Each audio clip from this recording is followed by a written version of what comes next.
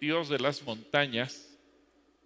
Y hoy vamos a hablar de una montaña muy especial, el monte Gólgota. ¿Cuántos han escuchado acerca del monte Gólgota? A ver, ¿han escuchado acerca del monte Gólgota? ¿Dónde han escuchado del monte Gólgota?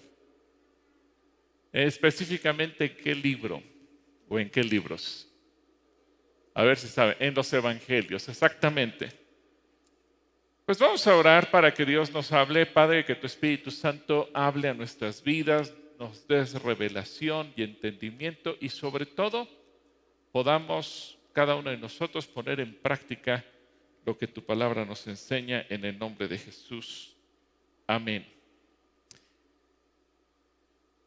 ¿Qué significa la palabra Gólgota? ¿Alguien sabe lo que significa la palabra Gólgota? ¿Tú sabes lo que significa la palabra Gólgota? Calavera, lugar de la calavera. Ahora, no me refiero precisamente a la definición hebrea, sino a lo que significa para cada creyente. ¿Cuánta gente de los que estamos aquí o de los que nos siguen cree en Dios? Así que para todos nosotros tiene un significado muy particular. Y sobre todo porque Jesús en Gólgota entregó su vida por nosotros y ahora Él quiere que también nosotros pasemos por Gólgota. En Juan capítulo 19, versículo 17 dice que Él, es decir, Jesús, cargando su cruz, salió al lugar llamado de la calavera y en hebreo, Gólgota. Ahora, Gólgota tiene un nombre alternativo en el Evangelio porque muchas veces podemos verlo traducido como el Calvario, o por eso se le conoce como la ruta del Calvario. Muchas congregaciones incluso se llaman Calvario, pero literalmente significa lugar de la calavera. Es una pequeña montaña que se encuentra en las afueras de Jerusalén y fue el lugar de la crucifixión. Ahora, esta es una palabra que tanto en su origen hebreo como en arameo significa calavera. 3 de los 4 evangelios utilizan este mismo término, mientras que solamente Lucas, es decir, Mateo, Marcos y Juan utilizan Gólgota o lugar de la calavera, y Lucas utiliza el lugar también conocido como la calavera. Ahora, era el lugar donde se realizaban las ejecuciones. En tiempos de Jesús, la gente que era crucificada y que tenía que pasar por un juicio, obviamente iba a ese lugar o la llevaban a ese lugar para ser ejecutada. Hoy en día existe una polémica respecto a su ubicación exacta. Y este sitio, que es donde Jesús fue crucificado junto con 2 delincuentes, tiene algunas descripciones que, por ejemplo, el Evangelio de Juan relata que estaba cerca de un huerto, cerca del lugar donde Jesús también fue sepultado, y nos da una serie de eventos o de detalles tan interesantes que nos permite tener una idea clara de dónde pudo haber sido. Pero repito, hay una polémica. Si tú vas a la ciudad de Jerusalén en este tiempo, te vas a encontrar con la iglesia del Santo Sepulcro, así se conoce, y la tradición dice que ahí se encuentra dentro de la iglesia o dentro del templo del Santo Sepulcro, ahí se encuentra. Y eso viene desde el año 336. ¿Por qué la construyeron ahí? Bueno, porque el emperador Constantino en el año 326 mandó a su mamá Helena para que investigara en dónde Jesús había sido crucificado, justamente con la idea de erigir ahí un templo, una especie de catedral. Así que ella encontró 3 cruces debajo de las ruinas de un templo dedicado a la diosa Venus y ella determinó o consideró que ese debió haber sido el lugar de la crucifixión. Entonces Constantino mandó a construir ese templo y hoy en día, si tú vas a la ciudad de Jerusalén, te vas a encontrar la iglesia del Santo Sepulcro y adentro el lugar el Gólgota. Pero en el año 19, en el siglo XIX, siglo XIX, arqueólogos ingleses propusieron una nueva ubicación del Gólgota. Y aquí se descubrió un lugar que se conoce como el Huerto de Gordon, porque hubo un general británico que se llamó Charles George Gordon, y él identificó una colina afuera de la ciudad de Jerusalén. Ahora, yo le voy a pedir a Oscar que me ayude con una imagen, porque esta imagen es interesante. Quiero que ustedes noten que esta colina tiene pequeñas cuevas o grutas, y cuando uno lo ve a la distancia, parecería que se tratara de una calavera. Ahora, detente ahí, para que me permitas ver justamente lo que se quedó como la idea de que estas especies de cavernas que están ahí eran lo que hubieran asemejado las cavidades de los ojos de la calavera, y que ese lugar pudo haber sido. Bueno, ¿qué pasó cuando descubrieron este lugar 600 metros afuera de la puerta de Damasco? Y comenzó una investigación exhaustiva por parte de arqueólogos británicos. Gordon, siendo un general, él descubre esta colina y pide que se lleve a cabo una investigación. Mandan arqueólogos. Él estaba hospedado en una casa que servía como, digamos, hostal. Y cuando él ve en la ventana, él se da cuenta que existe esa colina. Y se queda pensando, como este hombre era cristiano, él empieza a asociar lo que ve con lo que ha leído. Dice, caray, esto parece el Gólgota.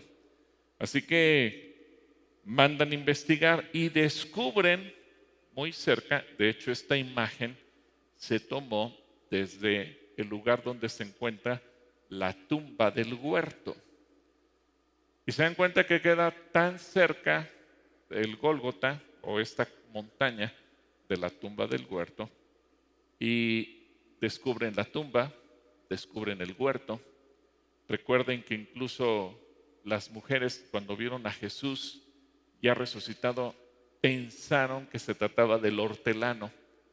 Y cuando investigan un poco más, descubren que ahí mismo hay lo que había sido un viñedo, y que también existe un lugar en donde se procesaba el vino.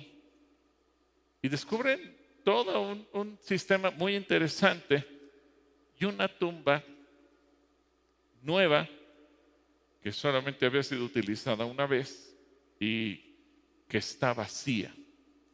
Así que todo esto, no había restos de huesos, no había restos de que alguien más hubiera estado ahí. Simplemente se sabe que es una tumba que se llegó a utilizar, se esculpió, llegó a tener su rueda que se utilizaba para taparla, pero estaba vacía. Así que hoy, si tú visitas la ciudad de Jerusalén, tú puedes visitar la tumba del huerto y puedes visitar el Gólgota, un lugar afuera de la ciudad de Jerusalén. Así que hoy en día existe la polémica entre si es en un lugar o si es en el otro. Al final de cuentas, el lugar no importa tanto.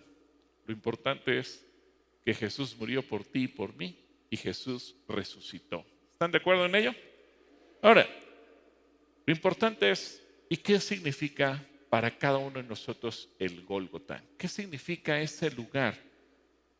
Ese lugar de la calavera, que también pudo haber sido nombrado así por ser el sitio preferido de los romanos para crucificar a los delincuentes, o bien, como lo vemos en la imagen, por las cavernas que existen en esa montaña. A la distancia da la apariencia de que estás viendo literalmente una calavera. Pero aquí más allá de eso, tenemos que ver qué dice el Evangelio y entonces asociarlo con lo que Dios nos quiere hablar a nosotros. Así que hoy yo te invito a que leamos las 4 porciones del Evangelio que hacen referencia a esto, porque se complementan entre sí y vamos a descubrir cosas que Dios tiene para nosotros. Primero, Mateo capítulo 27, versículo 33. Mateo 27, 33. Mateo 27, 33 dice: cuando llegaron al lugar llamado la Calavera, lo crucificaron ahí, junto con los criminales, uno a su derecha y otro a su izquierda. Padre, dijo Jesús, perdónalos, porque no saben lo que hacen. Mientras tanto echaban suertes para repartirse entre sí la ropa de Jesús. La gente, por su parte, se quedó ahí observando. Y aún los gobernantes, ¿qué estaban haciendo los gobernantes? Y la gente estaban burlándose de él. Salvo a otros, decían, que se salve a sí mismo, si es el Cristo de Dios, el escogido. También los soldados se acercaron para burlarse de él. Le ofrecieron vinagre y le dijeron, si eres el rey de los judíos, sálvate a ti mismo. Resulta que había sobre él un letrero que decía, este es el rey de los judíos. Uno de los criminales ahí colgados empezó ¿a qué? A insultarlo. ¿No eres tú el Cristo? Sálvate a ti mismo y a nosotros. Pero el otro criminal lo reprendió. Ni siquiera temor de Dios tienes, aunque sufres la misma condena. En nuestro caso, el castigo es justo, pues sufrimos lo que merecen nuestros delitos. Este, en cambio, no ha hecho nada malo. Luego dijo Jesús, acuérdate de mí cuando vengas en tu reino. Te aseguro que hoy estarás conmigo en el paraíso, le contestó Jesús. Desde el mediodía y hasta la media tarde toda la tierra quedó sumida en la oscuridad, pues el sol se ocultó y la cortina del santuario del templo se rasgó en dos. Entonces Jesús exclamó con fuerza, Padre, en tus manos encomiendo mi espíritu. Y al decir esto expiró. El centurión, al ver lo que había sucedido, alabó a Dios y dijo, verdaderamente este hombre era justo. Entonces los que se habían reunido para presenciar aquel espectáculo, al ver lo ocurrido, se fueron de ahí golpeándose el pecho. Pero todos los conocidos de Jesús, incluso las mujeres que lo habían seguido desde Galilea, se quedaron mirando desde lejos. Ahora vamos a leer lo que dice el Evangelio de Marcos. Marcos 15 del 22 al 40. Dice, a uno que volvía del campo y que pasaba por ahí, lo obligaron a llevar la cruz. Este hombre se llamaba Simón de Cirene y era padre de Alejandro y de Rufo. Llevaron a Jesús a un lugar llamado Gólgota, que significa lugar de la calavera. Le dieron a beber vino mezclado con mirra, pero él, esto es interesante, un detalle que agrega Marcos, ¿qué dice que hizo Jesús con el vino y la mirra? No lo tomó. Después de crucificarlo, repartieron sus vestidos y los sortearon para ver qué le tocaría a cada uno de ellos. Cuando lo crucificaron eran las 9 de la mañana. Como razón de su condena pusieron este epígrafe, el rey de los judíos. Con él crucificaron también a 2 ladrones, uno a la derecha y el otro a su izquierda. Así se cumplió la escritura que dice, y será contado con los pecadores. Los que pasaban lo insultaban, y mientras meneaban la cabeza decían, oye, tú que derribas el templo de Dios y en 3 días lo reedificas, sálvate a ti mismo y desciende de la cruz. Así también se burlaban de él los principales sacerdotes y se sumaban los escribas para decir, salvó a otros, pero a sí mismo no puede salvarse. Que baje de la cruz el Cristo, el Rey de Israel, para que podamos ver y creer. Y también le hacían burla a los que estaban crucificados con él. Desde el mediodía y hasta las 3 de la tarde hubo tinieblas sobre toda la tierra. Y a las 3 de la tarde Jesús clamó a gran voz, Eloi, Eloi, lama sabactani, que significa Dios mío, ¿por qué me has desamparado? Al oírlo, algunos de los que estaban ahí decían: escuchen, está llamando a Elías. Uno de ellos corrió a empapar en vinagre una esponja, la puso en una caña y le dio a beber, al tiempo que decía: déjenlo, veamos si Elías viene a bajarlo. Pero Jesús lanzó un fuerte grito y murió.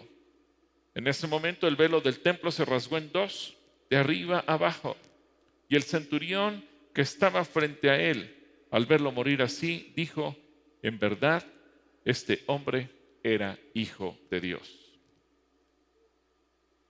Tercer evangelio que vamos a leer, Lucas capítulo 23, versículo 33 al 49. Cada uno aporta datos interesantes. Por ejemplo, Alejandro y Rufo son mencionados más adelante en el Nuevo Testamento como discípulos y servidores, y cada uno de ellos nos da pequeños datos extras. Lucas dice: cuando llegaron a un lugar llamado la Calavera, noten que aquí no dice Gólgota, simplemente lo llama la Calavera, lo clavaron en la cruz y los criminales también, uno a su derecha y el otro a su izquierda. Jesús dijo: Padre, perdónalos porque no saben lo que hacen. Y los soldados sortearon su ropa tirando los dados. La multitud observaba y los líderes se burlaban. Salvó a otros, decían: que se salve a sí mismo, si de verdad es el Mesías de Dios, el elegido. Los soldados también se burlaban de él al ofrecerle vino agrio para beber y exclamaron: si eres el rey de los judíos, sálvate a ti mismo. Encima de su cabeza colocaron un letrero que decía: este es el rey de los judíos. Uno de los criminales colgados junto a él se burló: ¿así que eres el Mesías? Demuéstralo, salvándote a ti mismo y a nosotros también. Pero el otro criminal protestó: ¿ni siquiera temes a Dios ahora que estás condenado a muerte? Nosotros merecemos morir por nuestros crímenes, pero este hombre no ha hecho nada malo. Luego dijo: Jesús, acuérdate de mí cuando vengas en tu reino. Jesús respondió: te aseguro que hoy estarás conmigo. ¿En dónde? Y eso nos da la certeza, cómo Jesús da una garantía de salvación. Ya era alrededor del mediodía y la tierra se llenó de oscuridad hasta las 3 de la tarde. La luz del sol desapareció y de repente la cortina del santuario del templo se rasgó por la mitad. Después Jesús gritó: Padre, encomiendo mi espíritu en tus manos, y con estas palabras dio su último suspiro. Cuando el oficial romano encargado de la ejecución vio lo que había sucedido, adoró a Dios y dijo: este hombre era inocente de verdad. Y cuando todas las multitudes que habían venido a observar la ejecución vieron lo que había sucedido, regresaron a casa con gran dolor.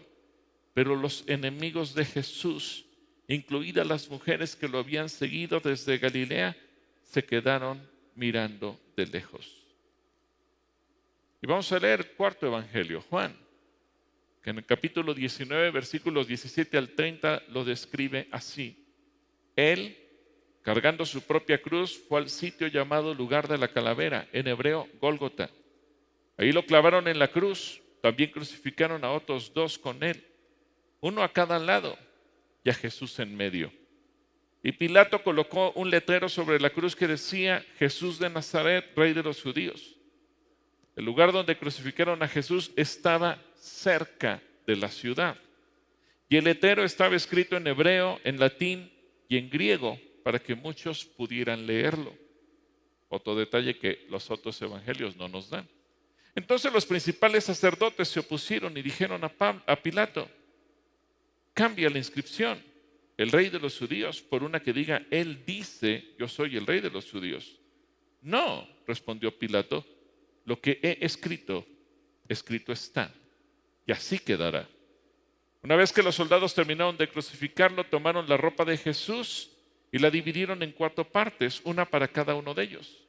También tomaron la túnica, la cual no tenía costura y había sido tejida de arriba a abajo en una sola pieza. Así que dijeron: en lugar de rasgarla, tiremos los dados a ver quién se la queda. Con esto se cumplió la escritura que dice: se repartieron entre ellos mi vestimenta, y tiraron los dados por mi ropa. Así que eso fue lo que hicieron. Estaban de pie junto a la cruz la madre de Jesús, la hermana de su madre, María, la esposa de Cleofas, y María Magdalena. Cuando Jesús vio a su madre al lado del discípulo que él amaba, le dijo: apreciada mujer, ahí tienes a tu hijo. Y al discípulo le dijo: ahí tienes a tu madre. Y a partir de entonces ese discípulo la llevó a vivir a su casa. Jesús sabía que su misión ya había terminado y para cumplir las escrituras dijo: tengo sed. Había ahí una vasija de vino agrio, así que mojaron una esponja en el vino, la pusieron en una rama de hisopo y se la acercaron a los labios de Jesús. Después de probar el vino, Jesús dijo: todo ha terminado. Entonces se inclinó la cabeza y entregó su espíritu. ¿Qué significa todo esto para nosotros? Recordemos que hay algo que Jesús también nos dijo mientras ejerció su ministerio. Y eso que Él nos dice tiene que ver con nuestra presencia en Gólgota en un sentido espiritual. Muere a ti mismo. Dile a la persona que tienes a tu lado: muere a ti mismo. ¿A qué tenemos que morir? Tenemos que morir al ego. Tenemos que morir a lo peor de nosotros mismos. Fíjate bien, quiero que hagas una reflexión. Todos los seres humanos, todos, quizás tenemos muchas virtudes, cosas muy bonitas, cosas muy lindas que son parte de nuestra personalidad, de nuestro carácter, de nuestra manera de ser. Pero también todos los seres humanos, incluyendo los cristianos, tenemos muchos defectos, pecados, carnalidad. Levante la mano el que no tiene ningún defecto. No, ¿verdad? Entonces ahí nos agarra a todos. Y reconocemos que así como hay una parte preciosa de nuestra personalidad, también hay una parte horrenda de nuestra personalidad. Algo que seguramente te daría vergüenza que los demás supieran de ti. Porque no es algo para andar presumiendo. Y ahí nos damos cuenta entonces que hay en nosotros cosas feas. ¿Cómo entender esto entonces? Bueno, puedes decir: debe morir la peor versión de mí mismo en Gólgota. Y tengo que llevarla al Gólgota para ser crucificada. Esa peor parte de mí, lo que no me gusta, y por ende sé que no le gusta a Dios y no le va a gustar a la gente, y la tengo que llevar a crucificar. Fíjate lo que dice Marcos capítulo 8, versículo 34 al 38. Y no lo dice propiamente Marcos, lo dice Jesús. Y lo dice, y obviamente Marcos recapituló estas palabras y las escribe y dice: entonces llamó a la multitud. ¿Y a quién más llamó? ¿Llamó a la multitud de quién? No está la... A ver, pónganme los versículos, por favor, Oscar. Si no, la gente no puede seguir. Marcos 8:34. A ver si me pueden ayudar con la pantalla. Creo que se quedaron dormidos en video. Hay que orar por ellos. Bueno, mira, si no, abran ustedes sus Biblias en Marcos 8:34 al 38. Marcos 8:34 al 38. ¿No lo tienen? ¿No lo tienen en la pantalla, Oscar? ¿Por qué no me lo mandas? Marcos 8:34 al 38. Bueno, dice: entonces llamó a la multitud y a sus discípulos. Si alguien quiere ser mi discípulo, que se niegue a sí mismo, tome su cruz y me siga. ¿Qué cosa tenemos cada quien que tomar? A ver, dile al que tiene a su lado: tienes que tomar tu cruz. Ahora, hago una pausa en la lectura, porque la cruz no es tu cónyuge. Algunos dicen, pues ¿qué habré hecho? Que mira con quién me casé. Y esa es mi cruz. Así que dile a tu cónyuge, tú no eres mi cruz. Tú no eres mi cruz. Tú no eres mi cruz. Y a veces buscamos a quién culpar, pero tu cónyuge no es tu cruz. ¿Queda claro? ¿Cuántos varones dicen amén? Mi esposa no es mi cruz. ¿Cuántas mujeres dicen amén? Mi esposo no es mi cruz. Ahorita vi aquí a Rada y a Monse. Ahí póngase de pie. Ellos hacen unos videos muy bonitos de matrimonios y hacen pensar, duran segundos, así es que si búsquenlos ahí en las redes sociales, hacen un trabajo muy, muy creativo y muy bonito. Y a lo mejor esto les da una idea para un video más. Nuestro cónyuge no es nuestra cruz, pero tampoco tus hijos son tu cruz. Algunos dicen, pues, ¿qué habré hecho que Dios me mandó estos hijos y estos son una cruz tan pesada? ¿Alguna vez lo has dicho? Mejor no levantes la mano, no te vayas a quemar con tus hijos, ¿verdad? Pero tus hijos no son tu cruz.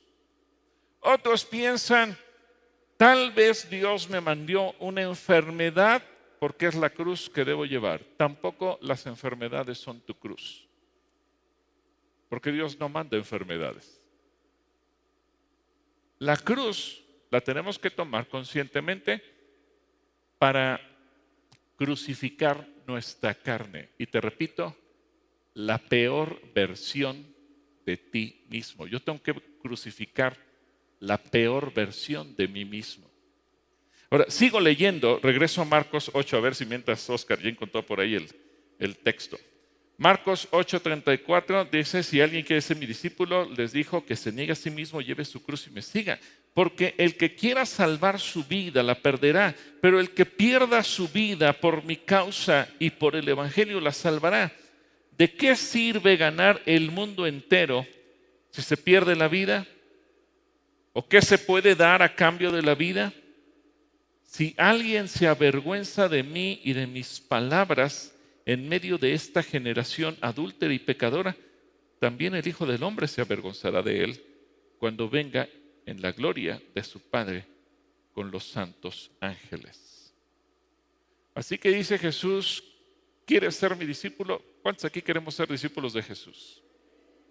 Entonces tenemos que tomar la cruz y tenemos que morir en esa cruz. O tiene que morir nuestra carnalidad. Ahora, hay algo interesante, porque muchas veces cuando tú pretendes vivir de acuerdo a los principios de Dios, lo único que te vas a ganar son burlas. A ver, ¿de quién se han burlado aquí por ser cristiano? ¿Se han burlado de ti? ¿Qué te han dicho? Aleluya, fanática, hipócrita, santurrona, hermana luna, hermano sol, calacuayo, etcétera, etcétera, etcétera. Y muchas veces le tenemos miedo a la burla. Ahora, ¿qué ocurrió con Jesús en la cruz? Se burlaron de él, lo insultaron. Se burlaban de él y lo insultó la gente del pueblo, los líderes religiosos, los soldados romanos y hasta sus discípulos lo abandonaron y lo dejaron solo. Nadie quería pasar por la vergüenza. Recordemos que Pedro 3 veces dijo, yo ni lo conozco, porque tenía miedo a enfrentar la burla.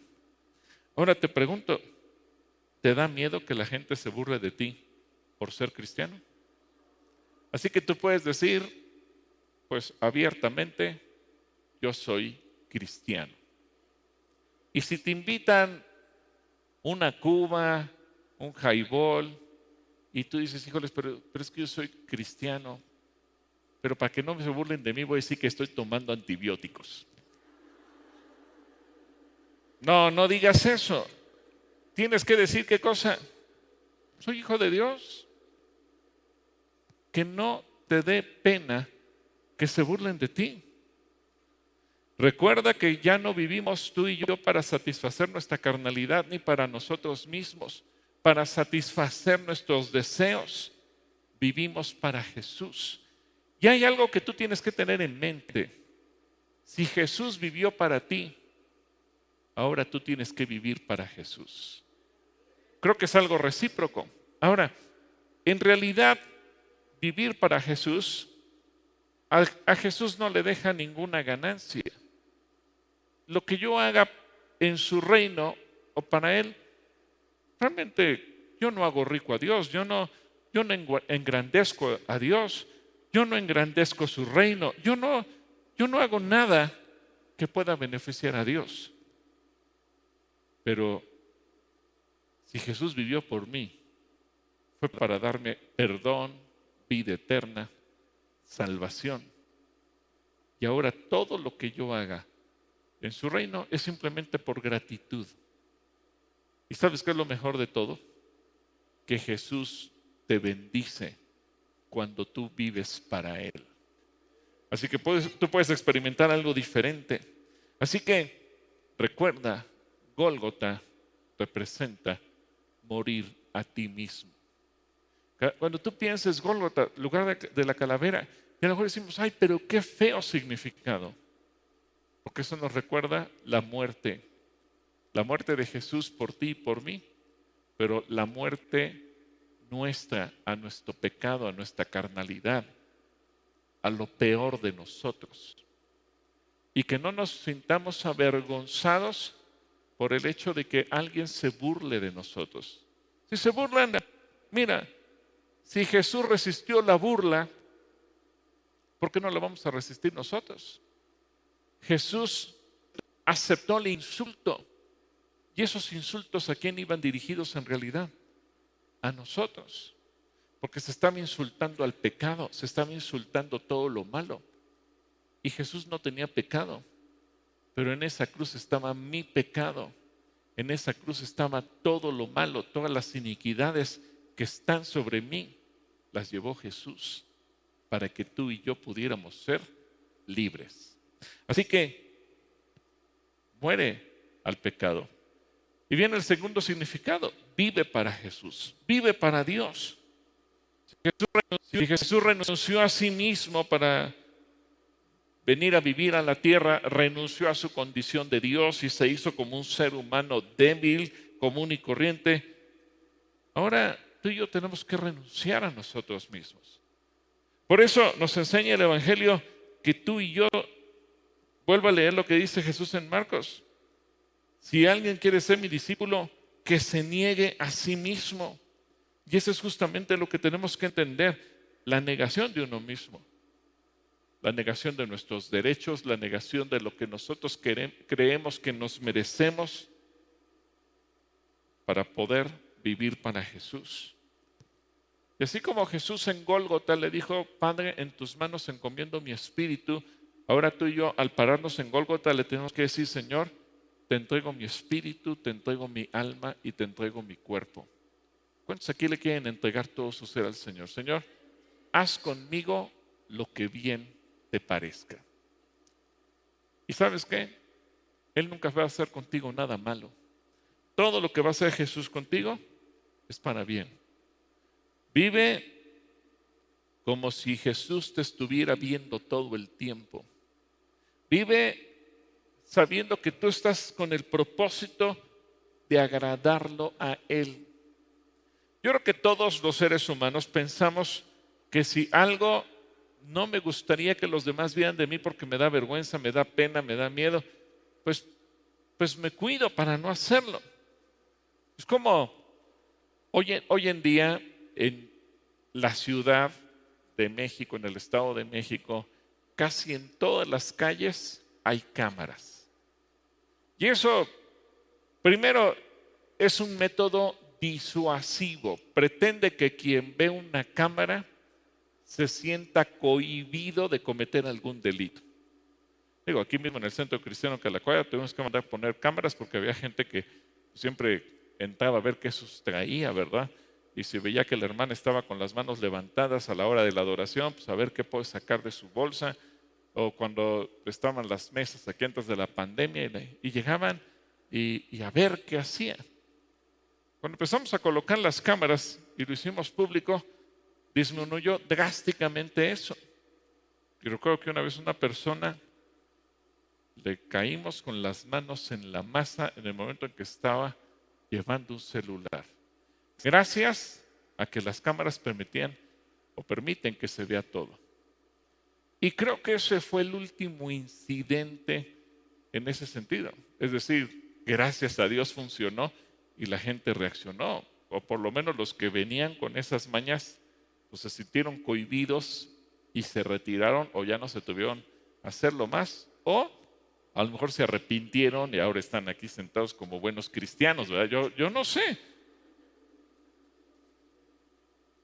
Ahora, quiero que pienses que los ojos de Jesús ven por toda la tierra. Así es como si Jesús tuviera cámaras puestas en todo lugar, incluyendo en tu casa, en tu recámara, en tu sala, en tu baño. Y Jesús te está viendo en todo momento. Y como dice el Salmo 139, ¿a dónde me puedo esconder de ti? ¿A dónde puedo huir de tu presencia? Me gusta mucho cómo reflexiona el salmista cuando dice, y aun si me fuere a lo profundo, ahí estás tú. Y aún en medio de las tinieblas resplandece. Yo creo que es como cuando, ahora que han sacado esa tela que brilla en la oscuridad, a lo mejor está todo completamente oscuro en tinieblas, pero hay una tela que es como fosforescente y aún en la oscuridad brilla. Me da la impresión que así es nuestra vida delante de Dios. Así que tú tienes que vivir de tal manera que pienses, no importa dónde esté, Dios me está viendo. Y por lo tanto tengo que vivir para Él. Gólgota nos recuerda que Jesús murió por ti y por mí para que tú y yo podamos vivir para Él. En Hebreos capítulo 13, versículo del 11 al 13, fíjate lo que dice Hebreos. Bajo el sistema antiguo, el sumo sacerdote llevaba la sangre de los animales al lugar santo como sacrificio por el pecado, y los cuerpos de estos animales se quemaban fuera del campamento. De igual manera, Jesús sufrió y murió fuera de las puertas de la ciudad para hacer santo a su pueblo mediante su propia sangre. Vuelvo a leer este versículo 12. De igual manera, Jesús sufrió y murió fuera de las puertas de la ciudad, refiriéndose al Gólgota, para hacer ¿qué? ¿Hacer qué? Santo a su pueblo mediante su propia sangre. Entonces, salgamos al encuentro de Jesús. A ver, lee conmigo esta porción. Salgamos al encuentro de Jesús fuera del campamento y llevemos la deshonra que Él llevó. Jesús sufrió para que tú y yo fuéramos santos. Así que dile al que tienes a tu lado, anímate y salgamos juntos buscando la santidad. Salgamos juntos buscando la santidad. Qué hermoso pensar que cuando Jesús fue al Gólgota, no fue porque los romanos era el lugar que decían que tenían que morir los criminales, sino porque Jesús fue ahí pensando en tu santidad y en la mía. Y entonces Jesús nos anima. Yo te hice santo con mi sangre, ahora tú camina en santidad. Y cuando pensamos en el Gólgota, nos anima Hebreos, salgamos a buscar la santidad. Y Gólgota nos anima. Gólgota nos dice, vamos. Así que sal y busca la santidad. En tercer lugar, esto nos recuerda Gólgota, el rechazo y la burla de la gente. ¿La gente se va a burlar de nosotros? Sí. ¿La gente nos va a rechazar? También. Los insultos de la gente que te mira, la gente religiosa, la gente mala, la gente que no es creyente, es decir, todos. Y en cierta manera, como una forma de burlarse, es que le ofrecieron el vino con la mirra. Es decir, le dieron un trago amargo. ¿Pero qué hizo Jesús con el vino y la mirra? No lo aceptó. Jesús no dejó, en medio de ese sufrimiento que él estaba teniendo en la cruz, que todavía le amargaran más lo que le estaba pasando. Bastante era enfrentarse al juicio de Dios, bastante era enfrentar el pecado, enfrentar la muerte, estar a punto de descender a las profundidades, y sabía Jesús que venía el momento más complicado. Por eso él clama: Eloí, Eloí, lama sabactani, ¿por qué me has abandonado, Dios mío? Todo eso era bastante difícil como para que todavía aceptara que lo amargaran con vino y mirra. ¿Cuántas veces la gente alrededor te quiere amargar a ti también? Y te quiere amargar con comentarios. Y te quiere amargar con comentarios. Y te quiere amargar con chismes. Y te quiere amargar con chismes. Y te quiere amargar con insultos. Y te quiere amargar con insultos. Y te quiere amargar con cualquier cantidad de cosas. Con cualquier cantidad de cosas. ¿Qué tienes que hacer tú contra la amargura de los demás? Contra la amargura de los demás. Recházala. Simplemente no acepta. Dile a la persona que tienes a tu lado, rechaza la amargura. Rechaza la amargura. Rechaza la amargura. Rechaza la amargura. A ver, levante la mano todo. A ver, levante la mano. Alguien lo ha tratado de amargar. Dicen: ay, hermano, la burra no era arisca, pero... Bueno, es que a veces es tanto que a lo mejor tú dices: pues ya me amargué el corazón, me amargué el alma. Pero los cristianos tenemos que vivir libres de amargura. Y Gólgota nos enseña: no importa lo que estés pasando, no aceptes la amargura. Dice Hebreos que la raíz de amargura nos pueden destituir de la gracia de Dios. La podemos perder. Así que más nos vale rechazar la amargura. No dejes que nada te amargue. Vive para Cristo y olvídate de lo demás. Romanos capítulo 1, versículo 16. Fíjate, por si eres de los que les da pena que los demás te ubiquen como cristiano. Romanos 1:16 dice: pues no me avergüenzo de la buena noticia. Otras versiones dicen: no me avergüenzo del evangelio acerca de Cristo, porque es poder de Dios en acción para salvar a todos los que creen, a los judíos primero y también a los gentiles. Así que dile a la persona que tienes a tu lado: no te avergüences del evangelio. Algunos dicen: no, hermano, ya para que no me vean con mi Biblia, pues ya la traigo en el celular, para despistar al enemigo. Que nadie se avergüence del evangelio. Que nadie se avergüence. Ahora, hay que dar testimonio de ello. Porque si tú eres de los que ponen calcomanías y etiquetas en tu carro de que soy un hijo de Dios y etcétera, etcétera, y a todo mundo le tocas el claxon y les insultas y les recuerdas el 10 de mayo, mira, mejor quita tus etiquetas, ¿verdad? No, porque entonces sí dejas el evangelio en vergüenza. Gólgota nos recuerda que las burlas no son importantes, los insultos no son importantes, la amargura no es importante, porque Jesús padeció burlas y humillaciones por amor a ti y por amor a mí. Así que tenemos que deshacernos de ello y decirle: Señor Jesús, aquí estoy, y si eso tiene que morir en mí. Ahora, fíjate la profundidad de lo que Jesús nos dice: toma tu cruz. Y tenemos que morir.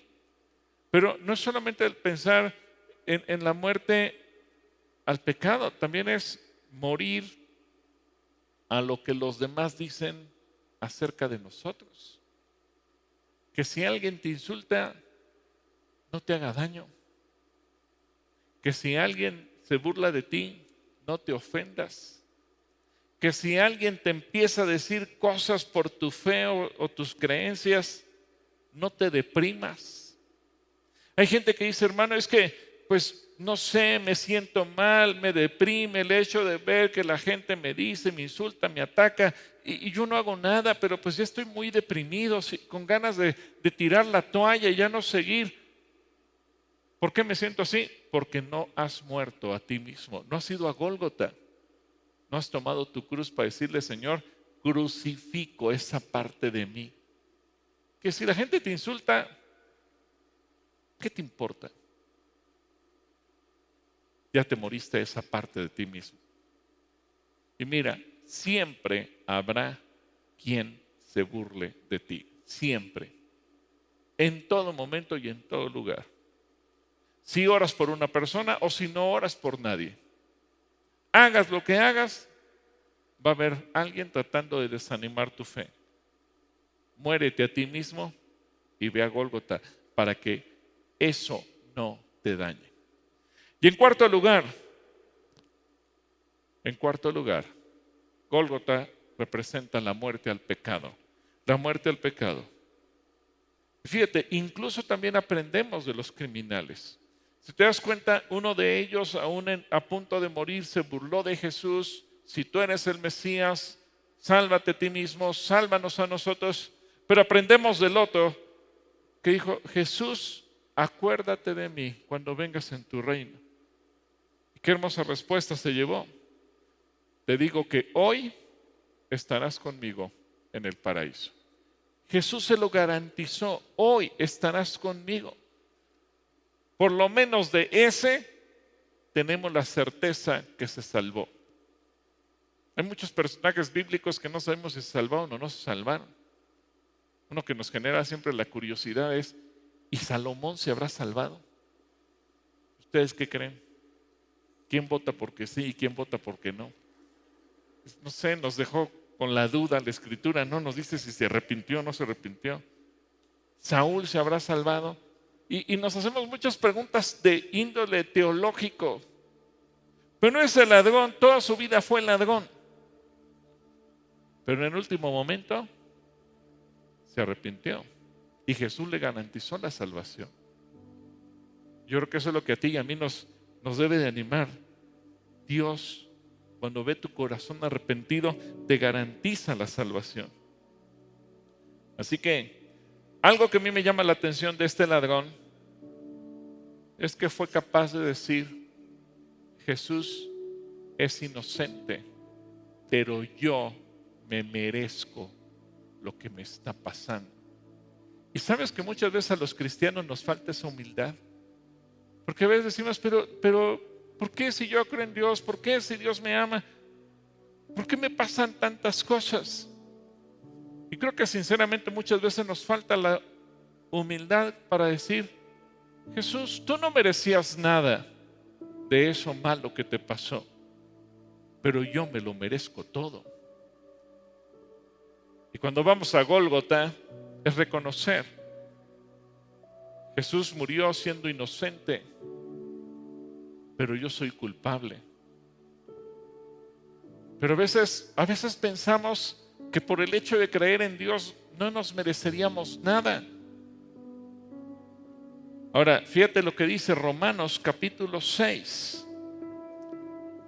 Comienzo con el versículo 1 y dice, ahora bien, ¿deberíamos seguir pecando para que Dios nos muestre más y más su gracia maravillosa?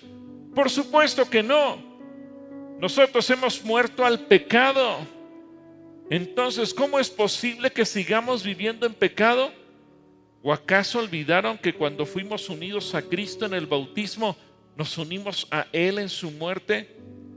Pues hemos muerto y fuimos sepultados con Cristo mediante el bautismo, y tal como Cristo fue levantado de los muertos por el poder glorioso del Padre, ahora nosotros también podemos vivir una vida nueva.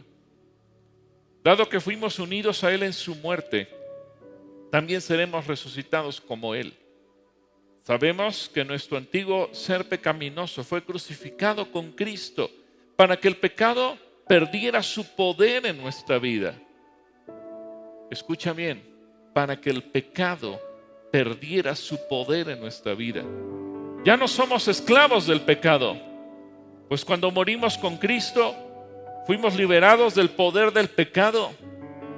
Ya dado que morimos con Cristo, sabemos que también viviremos con Él. ¿Estamos seguros de eso? Porque Cristo fue levantado de los muertos y nunca más volverá a morir. La muerte ya no tiene ningún poder sobre Él. Cuando Él murió, murió una sola vez, a fin de quebrar el poder del pecado. Pero ahora que Él vive, vive para la gloria de Dios. Así también ustedes deberían considerarse muertos al poder del pecado y vivos para Dios por medio de Cristo Jesús. No permitan que el pecado controle la manera en que viven. No caigan ante los deseos pecaminosos. No dejen que ninguna parte de su cuerpo se convierta en un instrumento del mal para servir al pecado. En cambio, entréguense completamente a Dios, porque antes estaban muertos, pero ahora tienen una vida nueva. Así que usen todo su cuerpo como instrumento para hacer lo que es correcto para la gloria de Dios. El pecado ya no es su amo, porque ustedes ya no viven bajo las exigencias de la ley. En cambio, viven bajo la libertad de la gracia de Dios. Así como lo cantamos muchas veces, ¿verdad? Ya no soy esclavo del pecado, porque ahora soy hijo de Dios. Así que el Gólgota nos recuerda lo que tú y yo nos merecemos, pero nos recuerda también la misericordia de Dios sobre nuestras vidas. Gólgota recuerda, debes morir al pecado para que puedas vivir para Él. Jeremías 15:19 lo dice así: si te vuelves a mí, yo te restauraré y tú estarás delante de mí. Si entresacas lo precioso de lo vil, serás como mi boca. Haz que ellos se vuelvan a ti, pero tú no te vuelvas a ellos. Gólgota nos recuerda que tenemos que morir a lo vil para que surja lo precioso. Esa es la conversión. Así que yo te voy a pedir que te pongas de pie, por favor. Ponte de pie. Le voy a pedir al equipo de alabanza si pueden venir. ¿Pueden venir, chicos de alabanza? Yo te invito a que levantes tus manos y le digas: Señor, aquí estoy. Y literalmente quiero entrar al Gólgota, porque quiero morir al pecado. Quiero morir a lo vil. Quiero morir a lo peor de mí. Quiero morir incluso a aquellas áreas de mi alma que se duelen cuando me insultan, cuando se burlan de mí, cuando me ofenden. Porque al final de cuentas me lo merezco. Me lo merezco por lo que yo he hecho. Me lo merezco porque Jesús murió en la cruz. Así que Jesús, queremos entregarte nuestra vida. Queremos morir al pecado. Queremos morir a lo feo, a lo viejo. Queremos morir a todo aquello que sabemos que nos estorba. Señor Jesús, cuántas bendiciones tú tienes para nosotros, pero cuántas cosas aún hay dentro de nosotros que nos impiden caminar bajo tu bendición. Así que aquí estamos, Rey. Aquí estamos listos para entregarte todo nuestro ser y morir y poderte decir: ya no soy un esclavo del pecado, porque ahora soy un hijo de Dios. Y poderte decir: Dios, decido morir. Dilo con tus labios: decido morir al pecado, decido morir a mi carnalidad, decido morir a lo peor que hay en mí. Quiero vivir para ti, Señor Jesús.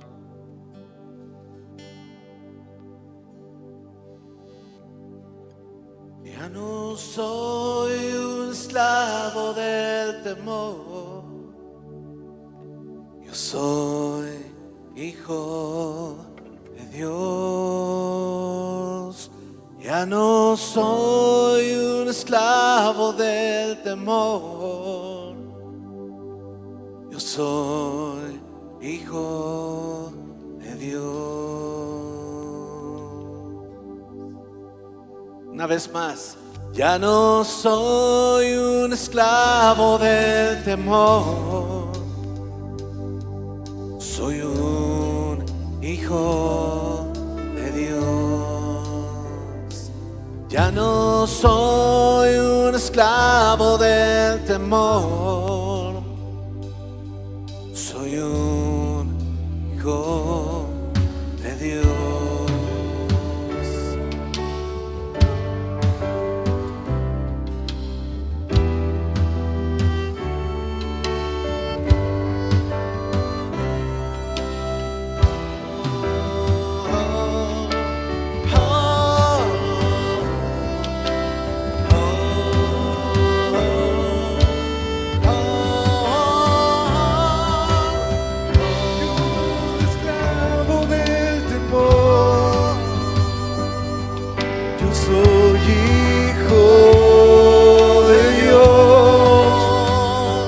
Ya no soy un esclavo del temor.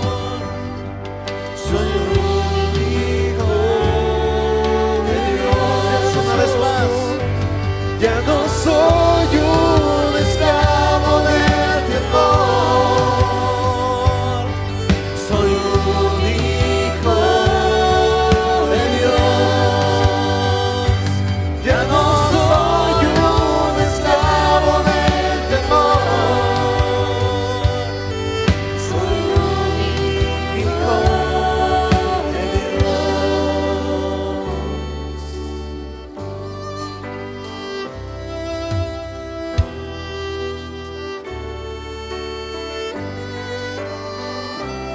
La única forma de convertirnos en hijos de Dios es cuando decidimos reconocer a Cristo Jesús como Señor de nuestra vida.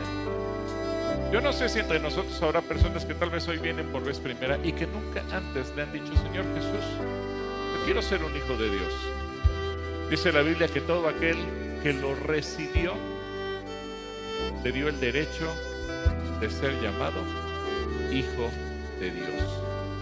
Así que si hay entre nosotros alguna persona que dice: pues yo siempre he tenido una religión, o tal vez nunca he creído en nada, pero quiero ser un hijo de Dios, yo te pido que levantes tu mano para poder orar por ti. ¿Habrá alguien esta mañana aquí o allá arriba que diga: yo quiero ser hijo de Dios? Si hay, gracias a Dios. Por favor, toma tus cosas y ven aquí al frente para que oremos por ti. Toma tus cosas y ven aquí al frente. También si estás en la parte de arriba, toma tus cosas y baja para que podamos orar por ti. ¿Cuál es tu nombre? Ana Karen. Dios te bendiga, Ana Karen. Bienvenida. Ahora eres una hija de Dios al confesarlo públicamente como la Biblia nos enseña. ¿Alguien más quiere venir con Ana Karen y tomar esta decisión? Quédate aquí un momentito, Ana Karen, porque si hay más personas, ahorita vamos a orar por ti y por las demás personas que puedan venir en esta tarde. Quédate aquí. No tengas temor, quédate aquí. Mira, acá hay... ¿Cuál es tu nombre? Ricardo. Dios te bendiga, Ricardo, bienvenido. Viendo para acá, ven viendo para acá, por favor. Y acá hay otro joven. ¿Cuál es tu nombre? Alberto. Dios te bendiga, Alberto. ¿Y cuál es tu nombre? Viviana. Dios te bendiga, Viviana. Muy bien. Siempre es hermoso ver cuando alguien toma una decisión de decir: yo quiero ser un hijo de Dios. Y dice la Biblia, y lo dice Jesús, que hay gozo en el cielo. ¿Por qué? Porque tomamos la decisión más importante en nuestras vidas. El decirle: Señor Jesús, yo quiero que tú seas mi Señor. Pero eso implica el arrepentirnos, el decirle: Señor, me arrepiento de la vida que yo he tenido hasta el día de hoy, o a partir de hoy yo quiero vivir para ti. ¿Cuál es tu nombre? Edgar. Dios te bendiga, Edgar. ¿Y tu nombre? GTV. Betsabé, Betsabé, Dios te bendiga. Bueno, un favor, cierren sus ojos, yo los voy a guiar en una oración muy sencilla. Orar es simplemente platicar con Dios. La Biblia dice que con el corazón creemos, pero con la boca confesamos para obtener la salvación. Y eso es lo que vamos a hacer. Así que les invito a que ustedes le digan: Señor Jesús, háganlo en voz audible, vos, Señor Jesús, en esta hora, públicamente, vengo a confesar que creo en ti. No me avergüenzo de ti y nunca quiero avergonzarme de ti. Quiero pedirte públicamente perdón por todos mis pecados y darte gracias, porque lo que yo me merecía, tú lo tomaste para ti y estuviste dispuesto a morir en esa cruz, en el monte Gólgota, para darme a mí perdón de mis pecados y vida eterna. Así que, Señor Jesús, te abro las puertas de mi corazón para que entres a vivir dentro de mí y me hagas un hijo de Dios. Mi vida es tuya. Y a partir de hoy, 5 de febrero del año 2023, reconozco que me das la oportunidad de nacer de nuevo para vivir para ti. Aquí estoy, Señor. Gracias, Señor Jesús. Amén.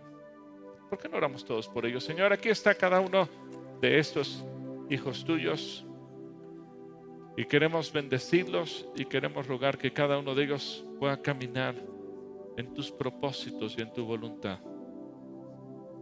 Permítenos a la iglesia servirles, atenderles, discipularles, guiarles, para que ellos puedan crecer en el conocimiento de tu palabra, que cada día te conozcan más, que cada día te amen más, que aprendan a comunicarse contigo y permítanos ser esos instrumentos para bendecirlos. Gracias, Señor, en el nombre de Jesús. Amén. Un favor, ¿quieren dar media vuelta? ¿Les quieren saludar de parte del Centro Cristiano? Muchas gracias.